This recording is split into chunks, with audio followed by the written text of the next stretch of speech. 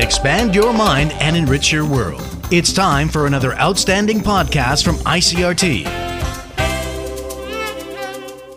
I'm Nancy Sun with today's episode of Easy News. In Taiwan news, the island is moving to tighten security at military bases around Taiwan.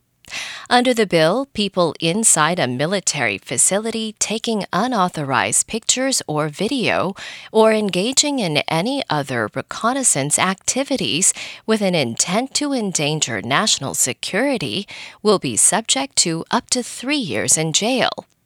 And individuals caught entering restricted military areas will be subject to a fine of up to 200,000 NT for trespassing. Defense officials say the new law will not apply to military aficionados taking pictures or filming fighter jets landing or taking off from a military base, if such actions did not endanger the safety of military activities or national security.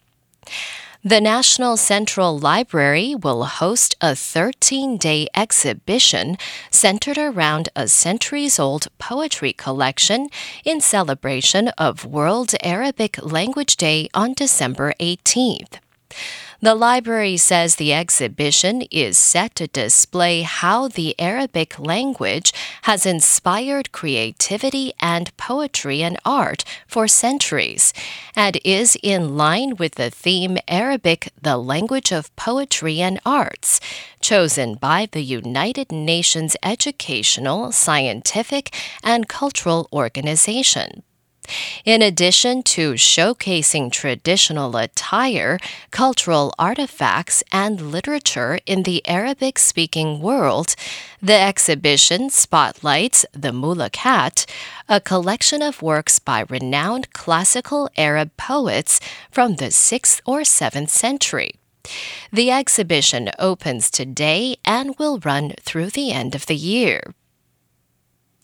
The U.S. and a host of other nations are creating a new force to protect ships transiting the Red Sea that have come under attack by drones and ballistic missiles fired from Houthi-controlled areas of Yemen. Defense Secretary Lloyd Austin announced the force in Bahrain earlier today.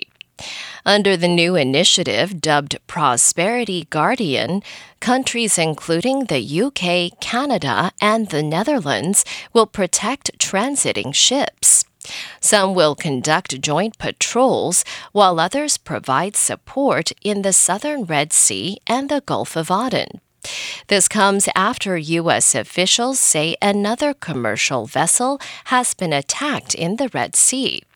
U.S. correspondent William Denselow reports. According to the U.S. military, the USS Carney received a distress call from a commercial vessel after it was attacked by multiple projectiles. This comes after U.S. Central Command reported that the Carney shot down 14 drones on Saturday that came from Houthi-controlled areas of Yemen. The impacted part of the Red Sea is a crucial shipping area that sees millions of oil barrels pass through every day.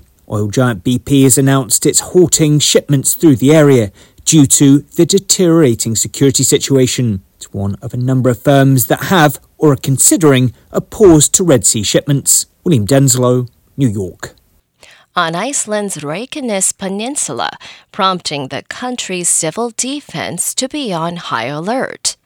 Officials say the eruption appears to have occurred about 4 kilometers from the town of Grindavik, and local webcam video showed the moment of the eruption as a flash of light illuminating the sky at 10:17 p.m. local time.